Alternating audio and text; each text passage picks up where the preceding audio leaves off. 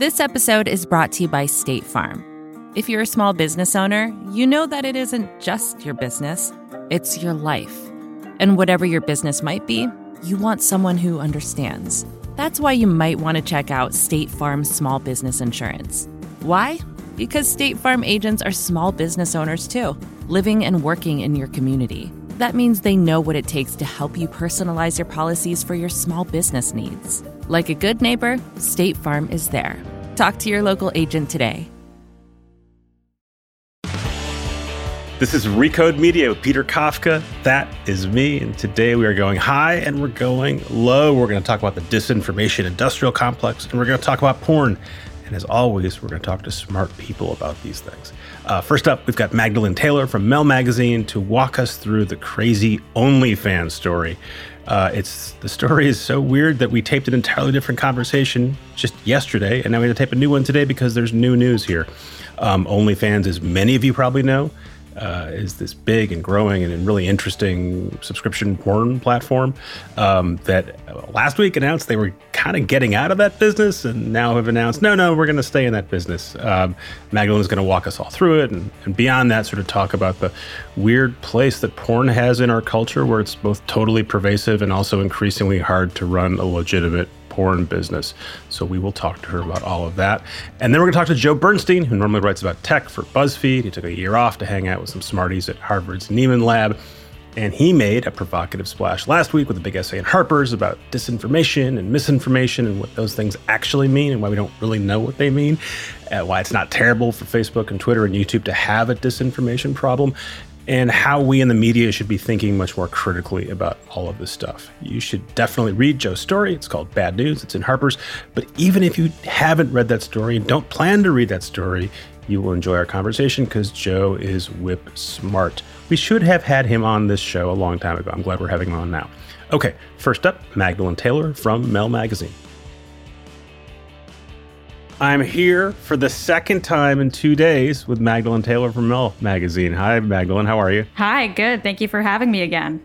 Our audience is only going to hear one of our interviews. We've done now two. And the reason we've done two is we were talking about OnlyFans yesterday and what's been going on with them. And then right as we were about to go to press, I don't know what you go to press with in a podcast world, right as this episode was about to come out, there was new news. So we had to redo our interview. So Magdalene, briefly tell us what OnlyFans is and what happened last week, and then we can catch up with the newest news. So OnlyFans is a social media platform that allows content creators to charge a monthly subscription fee for subscribers to have access to their content. And OnlyFans likes to promote itself as a non-adult platform, meaning that influencers and non-adult performers can share their content on there for a fee. However, it is wildly more popular among sex workers and adult content creators. However, last week on Thursday, OnlyFans announced that it was no longer going to allow such content. What's changed once again, though, is that today OnlyFans announced again that they have decided not to prohibit adult content. So before we get into the mechanics of what happened and maybe why it happened, just for context, OnlyFans, my understanding is, now I think 5-year-old company that lets adult performers sell access to pornography, essentially, or we can debate what the word means, to fans directly. Sort of the Substack of porn. And it's a big change in the way porn is produced and consumed, because for a long time, you got a lot of porn for free on the internet. Porn performers who'd been paid a lot of money now weren't making much money at all.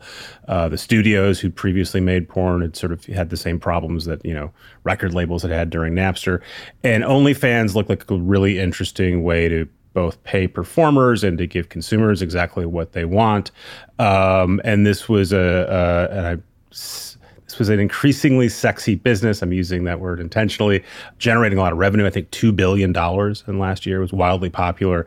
And it looked like, as of up until yesterday, up until this morning, that they'd gone and thrown that business model out. Am I missing anything in my summation?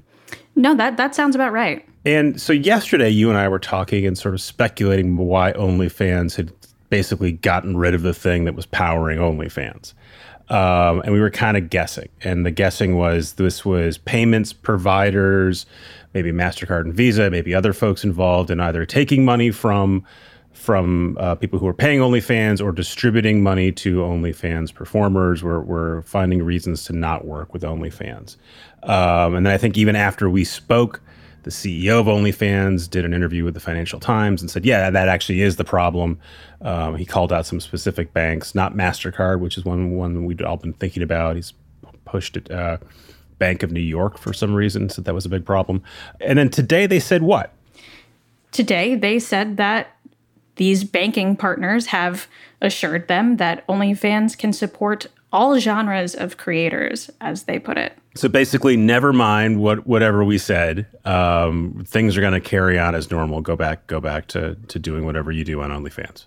Right. They basically announced that they had just changed their mind, that the policy that they were previously going to enact in October wasn't going to happen anymore, that their terms of service and acceptable use policy would remain as they were prior to that announcement last week. Right. And so they have not provided any additional detail. We don't know if there are any other strings attached or asterisks. As of yesterday, that they were saying, well, you can still do all kinds of things that are basically sexy. You just can't do, you can do rated R stuff on OnlyFans. You can't do rated X. Now we're back to do whatever you want, as far as we can tell. I'm sure there'll be more reporting on this. I was talking with someone who talked with some bankers. There's some reference to maybe they're going to set up some sort of biometrics and ID requirements for performers that presumably will assuage some fears that people are maybe underage or are being forced into performing this stuff, to basically make payments providers feel more comfortable about the idea that they're not involved in entrapment or anything like that. Does that sound like plausible to you? It does sound plausible that OnlyFans could be putting more money into checking the backgrounds of all of the performers that they have on the platform. That they do already require identification for creators to sign up on the platform, but perhaps doing more surveilling of any background characters that might appear on a creator's work or things like that. But there's definitely still a lot of hesitancy from creators that this change will last forever, at least. Mm-hmm. Because you've had a platform that for the last few years was a reliable and interesting way to make money. People were making real money on it. Suddenly say, actually, that's not going to work. And now they're saying, well, actually, it is going to work. It doesn't instill a lot of confidence. Where do you think, if you were someone who was on OnlyFans, you were making money there, do you think you stick around? Do you think you look for a new home? Are there new homes for people who are on OnlyFans? Well, there are new homes. There are homes that have been around for actually the last couple of months that have seen a huge increase in use since that announcement, that are more openly pro-sex work, maybe offer alternative payment forms like cryptocurrency. I believe that a lot of performers probably will continue to use OnlyFans for as long as they can, because it has been such a huge source of income for them. Customers are more comfortable with that platform, so it's much easier to retain your clients on there than to have them sign up for an alternative platform. However, I think the ball has already gotten rolling for a lot of creators who don't trust OnlyFans, who want to at least begin establishing themselves someplace else where they can feel a bit more secure. So I think that's going to continue. So in theory, right, the problem that was bedeviling OnlyFans up until this morning could bedevil any other site, right? Anyone who takes my credit card and takes that money and then redistributes that money to performer might someday say, I don't want to be in this business. Whatever money I'm making here isn't worth reputational risk. Supposedly, people who pay for porn are more likely to dispute charges. There's all kinds of issues here. We'd rather just not be in that business. And that can, in theory, affect any other platform. Yes, absolutely. Pornhub, for example, still does not accept credit cards after MasterCard and Visa pulled off of the platform in December 2020. So they still require either some form of crypto payment or a direct transfer from your bank account. So other platforms. So if I want to get my pornography from Pornhub, I need, and I'm not in the crypto business yet. I have to give them access directly to my bank and do one of those ACH transfers. Yes, you do. I mean, This is for their Pornhub Premium. Pornhub still offers... If I want to pay for something on Pornhub. Right. If you want to do it the more ethical way, yes. So that seems like a not tenable solution. People have floated the idea that crypto, you just mentioned it, is a solution to this. How would that work? How would a regular person use cryptocurrency to pay for this stuff, and how would a performer get that money in their account? Well, there's definitely a big learning curve to using cryptocurrency, but it is increasingly becoming accessible. There's plenty of apps out there. I mean, Robinhood is one of them where you can buy Bitcoin and a few other cryptocurrencies. But the exact mechanisms of how one uses cryptocurrency to purchase pornography and then how sex workers can then transfer that cryptocurrency to whatever their crypto wallets might be and then convert that to US dollars is not exactly clear to me. Yeah, me neither. And I'm also hung up on the idea that, yes, I can go and I bought Dogecoin like an hour before Elon Musk went on SNL on Robinhood just to see if I could do it. And the answer was yes, I could. And I think I've lost 70% of my $15 investment since then. I can live with that loss. But it seems like if I was reliant on taking in some sort of cryptocurrency for my work, it just doesn't seem tenable. I'm sure there are smart people listening to this podcast who can tell me how stable coins will work and how all this will be solved eventually. But it seems like we're some period of time before this is actually a decent, an acceptable and sort of mainstream way to pay for anything. Right. But at the same time, there are people who are working really hard to make crypto more accessible, accepted in more places. So, I mean, hopefully that will be a more tenable option for people. Because, I mean, at the same time, traditional banks and credit cards, platforms like PayPal and Venmo are also often not very secure and friendly to sex workers. Sex workers get their accounts shut down all the time. So even these traditional platforms that we might consider pretty stable are not actually stable to sex workers. I'm really struck by the gap between sort of what consumers want and the sort of mainstreaming of porn and sex positivity. And I mentioned yesterday my 11-year-old son is walking around reciting the lyrics to Wet Ass Pussy. Stuff's very mainstream. People seem increasingly comfortable with it. And at the same time, you've got financial institutions being very wary of wanting to be in this business. I can understand moral and practical concerns, but you'd think money would sort of win out in the end. If people want to do this business, it's legal, it's increasingly accepted. You have a beat at MEL magazine where you sort of focus on this stuff exclusively. Why isn't capitalism just sort of smoothing everything out here and making it easier for people to buy and sell the thing that they want, which in this case is access to porn? That's a great question. And I mean, this most recent change with OnlyFans seems to be maybe an example of capitalism winning out in that regard. I mean, one issue that's been really popularly touted by the groups who do not want OnlyFans to be able to accept mainstream credit cards is the potential for child pornography, other forms of sexual exploitation, non-consensual content, and obviously these are really bad things that should not have any place on a platform or any ties with traditional banking. So, with that in mind, these particular ethics do win out over capitalism. However, those ideas have kind of become boogeymen, kind of a catch-all for all of the ills of pornography. And so it's pretty easy for anti-porn lobbyists to cite something like child pornography to make even these major financial players say, wait a minute, we don't want any affiliation with this. We'd rather give up some potential profits here than take on reputational risk or other risk real or imagined. Or maybe we just morally, we don't want to participate in this. Even if there's only a little bit of exploitation, we don't want to participate in that industry. And you see versions of this, right, with legalization of drugs, where you can buy and sell drugs now fairly easily in lots of different states, but it's actually very hard to make a business out of it. it because of different banking regulations. And we're seeing a version of it up until now with OnlyFans itself trying to raise money. They've been out there for a while trying to raise money from sort of the traditional suspects who would normally throw money at a big growing internet consumer platform. And they haven't chipped in yet.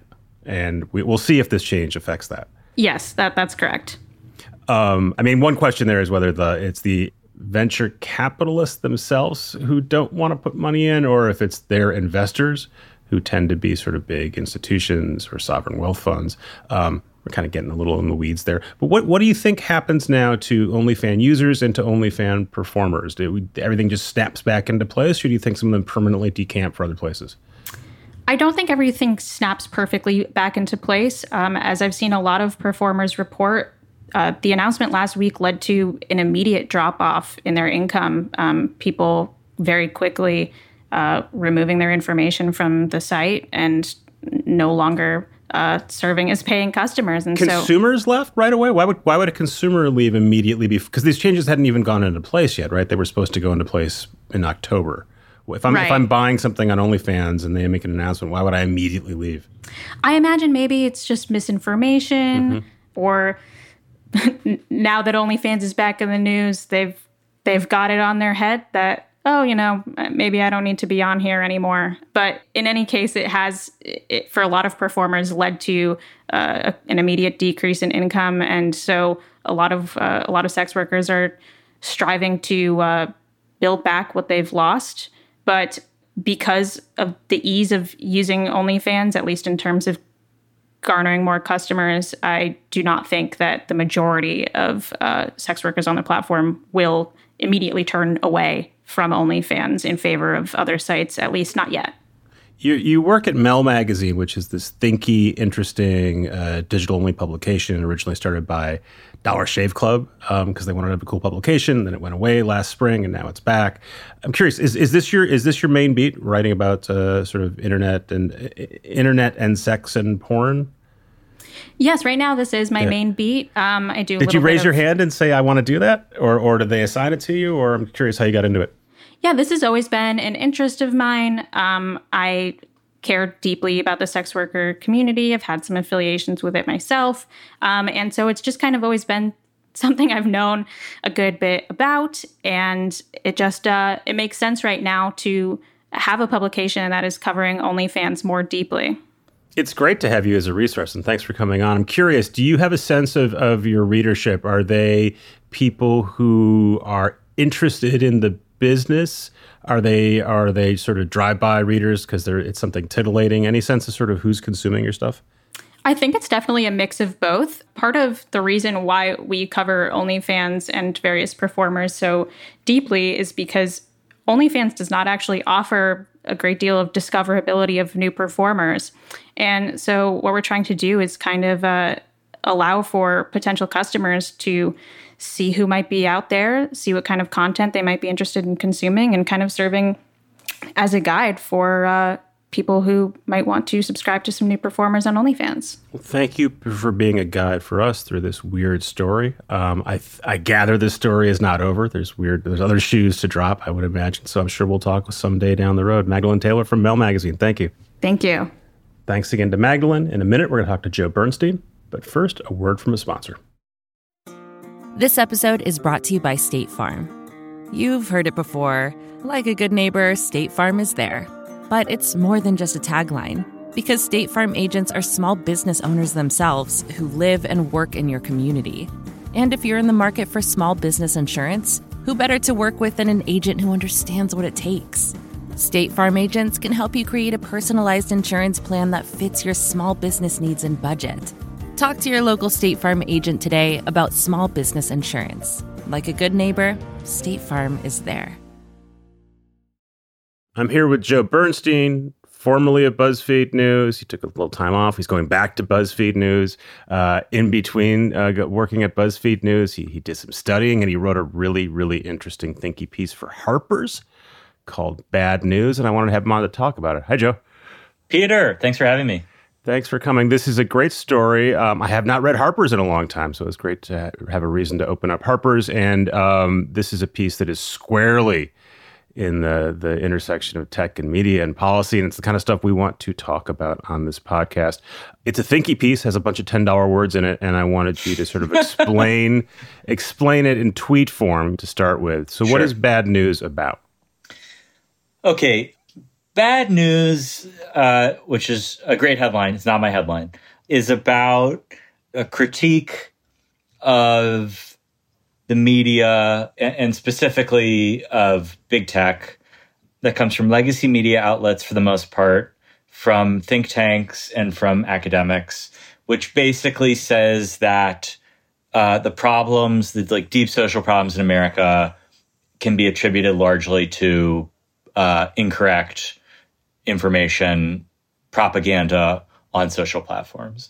And what I wanted to do in this piece is not say that there are not enormous problems with information online, but I wanted to push back against the idea, first to push back against the idea that these things are necessarily causative. Is that a $10 word? It definitely is, but I think we could suss it out. Okay. And so first of all, push back against the idea that these things necessarily are responsible for like all of the social problems in the United States. And secondly, to think about some of the assumptions behind the idea that information online is like totally responsible for problems in America. And more than that, think about who that worldview, that framework might benefit. And that's what the piece is about. Yeah, I think you have several interesting ideas in there. The big one, I'm going to try to condense what you said, is that sort of post-2016, run-up at 2016 election, then afterwards, we suddenly all became aware of the idea that there was disinformation and misinformation, most troublesomely on Facebook and then other platforms as well, depending on what we were looking at on a given day. And that was causing all kinds of problems. It was the tech platform's fault that this stuff was there, and it should be cleaned up. And then the implication was if we cleaned it up, we'd get back to normal. Right. Am I doing that fairly? Yeah. And then, so that's exactly where the piece starts. And I basically question whether there ever was a normal. I mean, first of all, we have to think about not just the bad things that tech platforms have enabled, but also all of the people who were never represented in the media, for good or for bad, right? I mean, crazy conspiratorial lunatics, but also like people of color, poor people, just lots of groups that never had a voice in the media suddenly had a voice in the media. And so when you're thinking about back to normal, you can't just think about the bad things that have emerged since this weird sort of new post-2016 era. You also have to think about all the people who have a voice who didn't before. And that used to be a standard version of any tech company or any tech person's response to any of this was like, yeah, there's some bad, but there's also a lot of good. And prior to sort of 2016, before the tech press and general press got much more critical of Facebook and Twitter and YouTube, that was just sort of generally understood that the internet was bringing us all these great things. In fact, it was, we over-romanticized it. Now we sort of swung back the other way. One of the interesting ideas you bring up here is that the disinformation, misinformation, one, we don't really know what it is, but two, the idea of fighting it has become its own industry, that there's sort of a business, it's a business component to this, and also that the idea that there are people, that there's organizations, that there's media organizations scrutinizing this is actually to the platform's benefit. I wonder if you could tease that out for me. Yeah, I'll start with the last piece of that. And I don't want to over-torque it because, these things are complicated. But the platforms are huge because they're ad businesses. Everyone knows that. And for ad businesses to succeed, the people who buy those ads have to believe in some way, shape, or form that their ads are converting customers, that they're taking people who don't know about products or who are on the fence about a product and making them buy. And so if you kind of step back, it's in Facebook, it's in Twitter, it's in YouTube's interest to be seen from the perspective of their customers who are ad buyers as persuasion. Really good at persuading people. Really good at persuading, exactly. And so then, in some ways, it's against that interest for them to say, wait, no, bad content on our platform actually has no effect. Right. And I think that's why you saw, and this is in the piece, you saw compared to other giant industries that pollute things, like the, oil industry, for example, tobacco industry, you didn't see tech push back all that hard against the idea that they were powerful enough to do this. In fact, tech has long sort of tried to be a partner in the efforts to clean up its alleged, toxic waste. And I think that in and of itself is significant. How fast they've admitted that, yes, this is a problem, that we're so powerful. By the way, we're so powerful by our ads. We're so powerful by ads. And also, by the way, this is a newer version, is don't break us up or hold us back, because only a company as powerful as us can actually monitor and regulate us. That's a by great the way, point. I think is a reasonably effective argument. I think YouTube's going to do has much more resources to sort of police YouTube than anyone else would. But neither here nor there, I guess, for the No, moment. that's a point I wish I had made in the piece, because I think it's supportive of that. All right, I can be in the next Harper's piece. And there is, and you spend a little time basically suggesting that lots of advertising is bullshit, which is something that people in advertising have been comfortable with in general for a long time. And I spend a little time in the ad world. I should spend more. It does seem like for some kinds of advertising, particularly on Facebook, it really is an effective platform. Not the Don Draper, we're going to tell you about Chevrolet, and 2 years from now, when you're in market for a car, you might buy a Chevrolet. But here's something I'm going to shove in your face on Instagram, and you might click on it. And it seems like the people who buy those ads have a pretty good sense of, if I spend $2 on this ad, I can make $2.50 back. But if I go to $3, it doesn't work. And they have a pretty precise understanding of what those ads actually do and don't do for them. Yeah, and I should say I'm not deeply expert on internet advertising. A lot of this argumentation comes from a really provocative book by a guy named Tim Wong, who was a public policy lead at Google for a long time, is incredibly much smarter person than me. And he's now at Substack. Right. We should have him on, yeah. Yeah, you should. And his argument is both an old and a new one. The new component of it is that the sort of line about the attention economy, popularized by another Tim Wu, it misses the fact that attention on the internet is not as standardizable, that is not as good as advertisers want it to be. Yeah. And then the older component of it is, and I think there's a fair amount of economic research to back this up, that it's very hard for advertisers to know if they're converting new customers or people who already wanted to buy their products. Right. And I think that's a point that you can then generalize to political ads, for example, to the people who are allegedly swayed by the Trump 2016 Death Star, were these people who saw Russian misinformation or Brad Parscale's death ray of political ads? Or are they people who are already a little wackadoodle or just conservative Republicans, and they saw this stuff and they support it because they support it? Right. It was in the Trump campaign's interest to play up how smart they were about digital advertising. And before Brad Parscale, it was Jared Kushner on the cover of Forbes saying, this guy won the election. And the answer and the reason why was that he had bought Facebook ads. Yeah. I mean, victory has 1,000 fathers, right? And then the flip side of that was, and I think one of the reasons that the Cambridge Analytica scandal, and it was a real scandal, but was so resonant, was that it was a data breach that people believed helped elect Donald Trump. Right. Had it been a data breach that resulted in something else, I don't think people would have cared nearly as much. And because the Cambridge Analytica guys seem, in retrospect now, to be real hucksters, and were saying that they could do all this stuff with this data that they absolutely couldn't do, that they were just sort of your standard, that they were run-of-the-mill hucksters, more or less. Yeah, and Peter, again, this Cambridge is something that I've peripherally reported on, but a common kind of reporters over whiskey's conversation is that story was way, way overblown. I think a lot of reporters feel that way. And just maybe haven't figured out the right way to push back on it. So to that point, the idea that there's sort of an ecosystem, an industry that has grown up around disinformation and misinformation, and that either knowingly or not knowingly, there's a lot beyond the platforms. There's a lot of people who have a vested interest in sort of making disinformation and misinformation and the fighting of it sort of a codified sort of industrial thing. And you seem to be raising an eyebrow about that. Yeah. So, I mean, I don't want to get sort of too academic here, having spent a year reading all that stuff. But I think there is a tendency in this world to apply the language of science to information and propaganda, and to sort of make it sound as if there's someone who can sort of sit above all of it, calling balls and strikes with like complete, scientific accuracy, when in fact, a lot of this is merely political. And to your point from earlier, like, for example, would the Cambridge Analytica story have been such a big deal if it had been a breach of the RNC and it had helped Hillary Clinton win the election? I mean, I don't want to get into that because that's its own can of worms.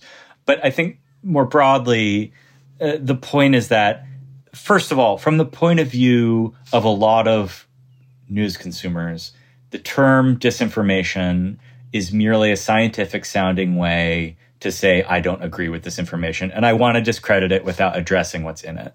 And I think that's a problem. I don't think the media has done a good enough job defining misinformation and disinformation. They use them interchangeably a lot.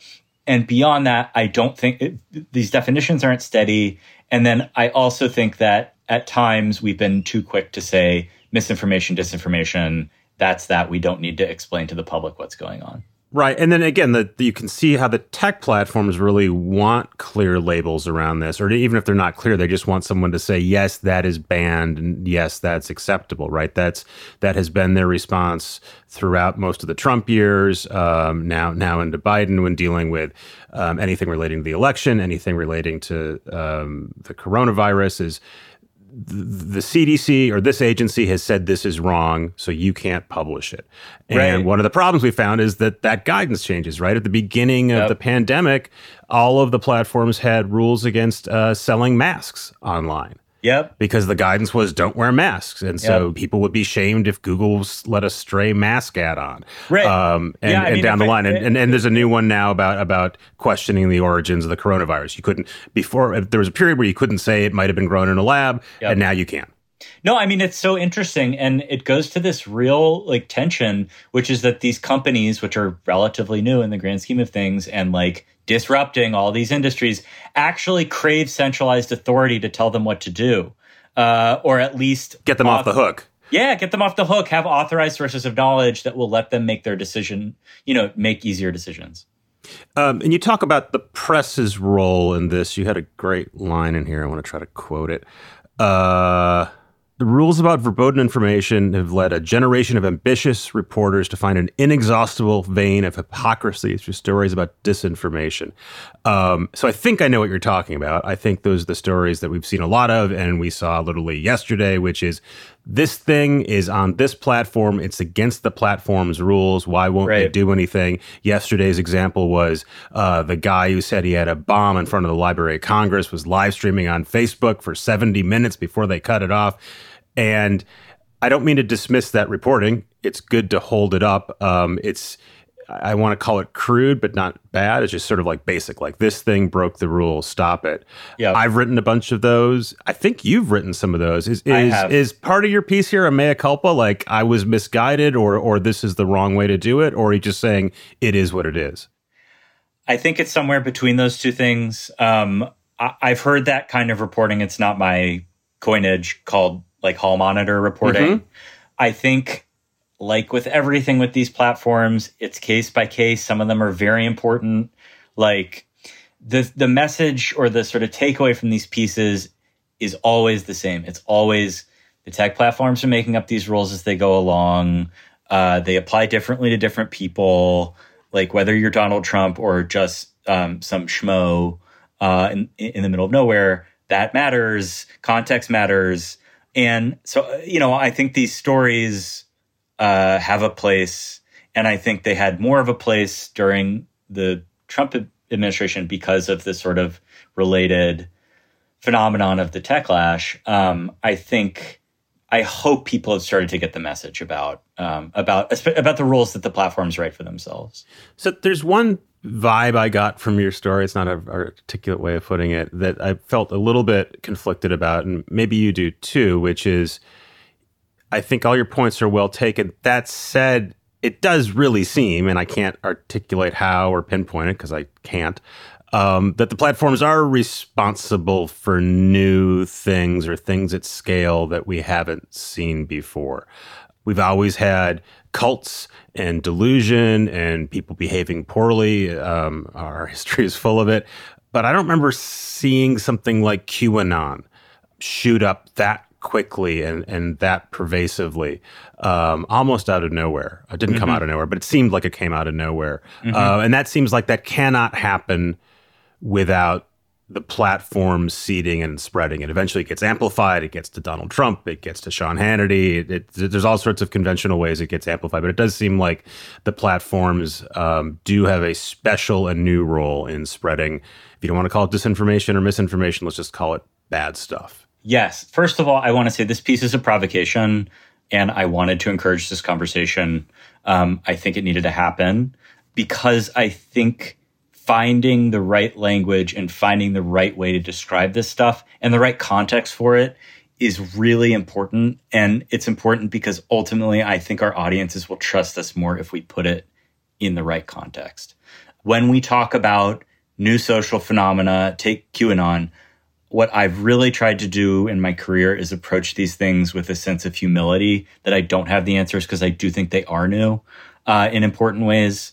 And journalism is a explanations business in a lot of ways. And I don't want to throw my hands up and say they're impossible to explain these things. But I do want to say, slow down. Let's think about all the other factors that go into something like QAnon. Let's think about all the other factors that go into American vaccination hesitancy or, the election of Donald Trump, any of these things. And let's not have the flip side of the techno sort of utopianism of 2008 to 2016. Let's not lose sight of the whole picture and just say, this is because of a website that started, 15 years ago or 17 years ago. In my Twitter feed, I saw a lot of political journalists admiringly passing this around. What's the general response you've gotten from this? And by the way, have any of the folks who spent a lot of time doing the disinformation and misinformation reporting reached out to you and said, hey, stop it? I think the criticism has been it's been good. I mean, so first of all, political reporters really like the piece. Because why? Just spell that out. I don't know. I have some theories. I don't want to say for sure. I think political reporters understand the malleability and kind of the gamesmanship of media, maybe a little better than tech reporters. And I think they're a little less literal-minded in some ways than tech reporters, and they understand that you have to look at a lot of these things in context. But I don't want to generalize because there's been plenty of tech reporters who've reached out to me and said this needed to be written. Interestingly, I've had almost no pushback from the disinformation research community, the academic research community.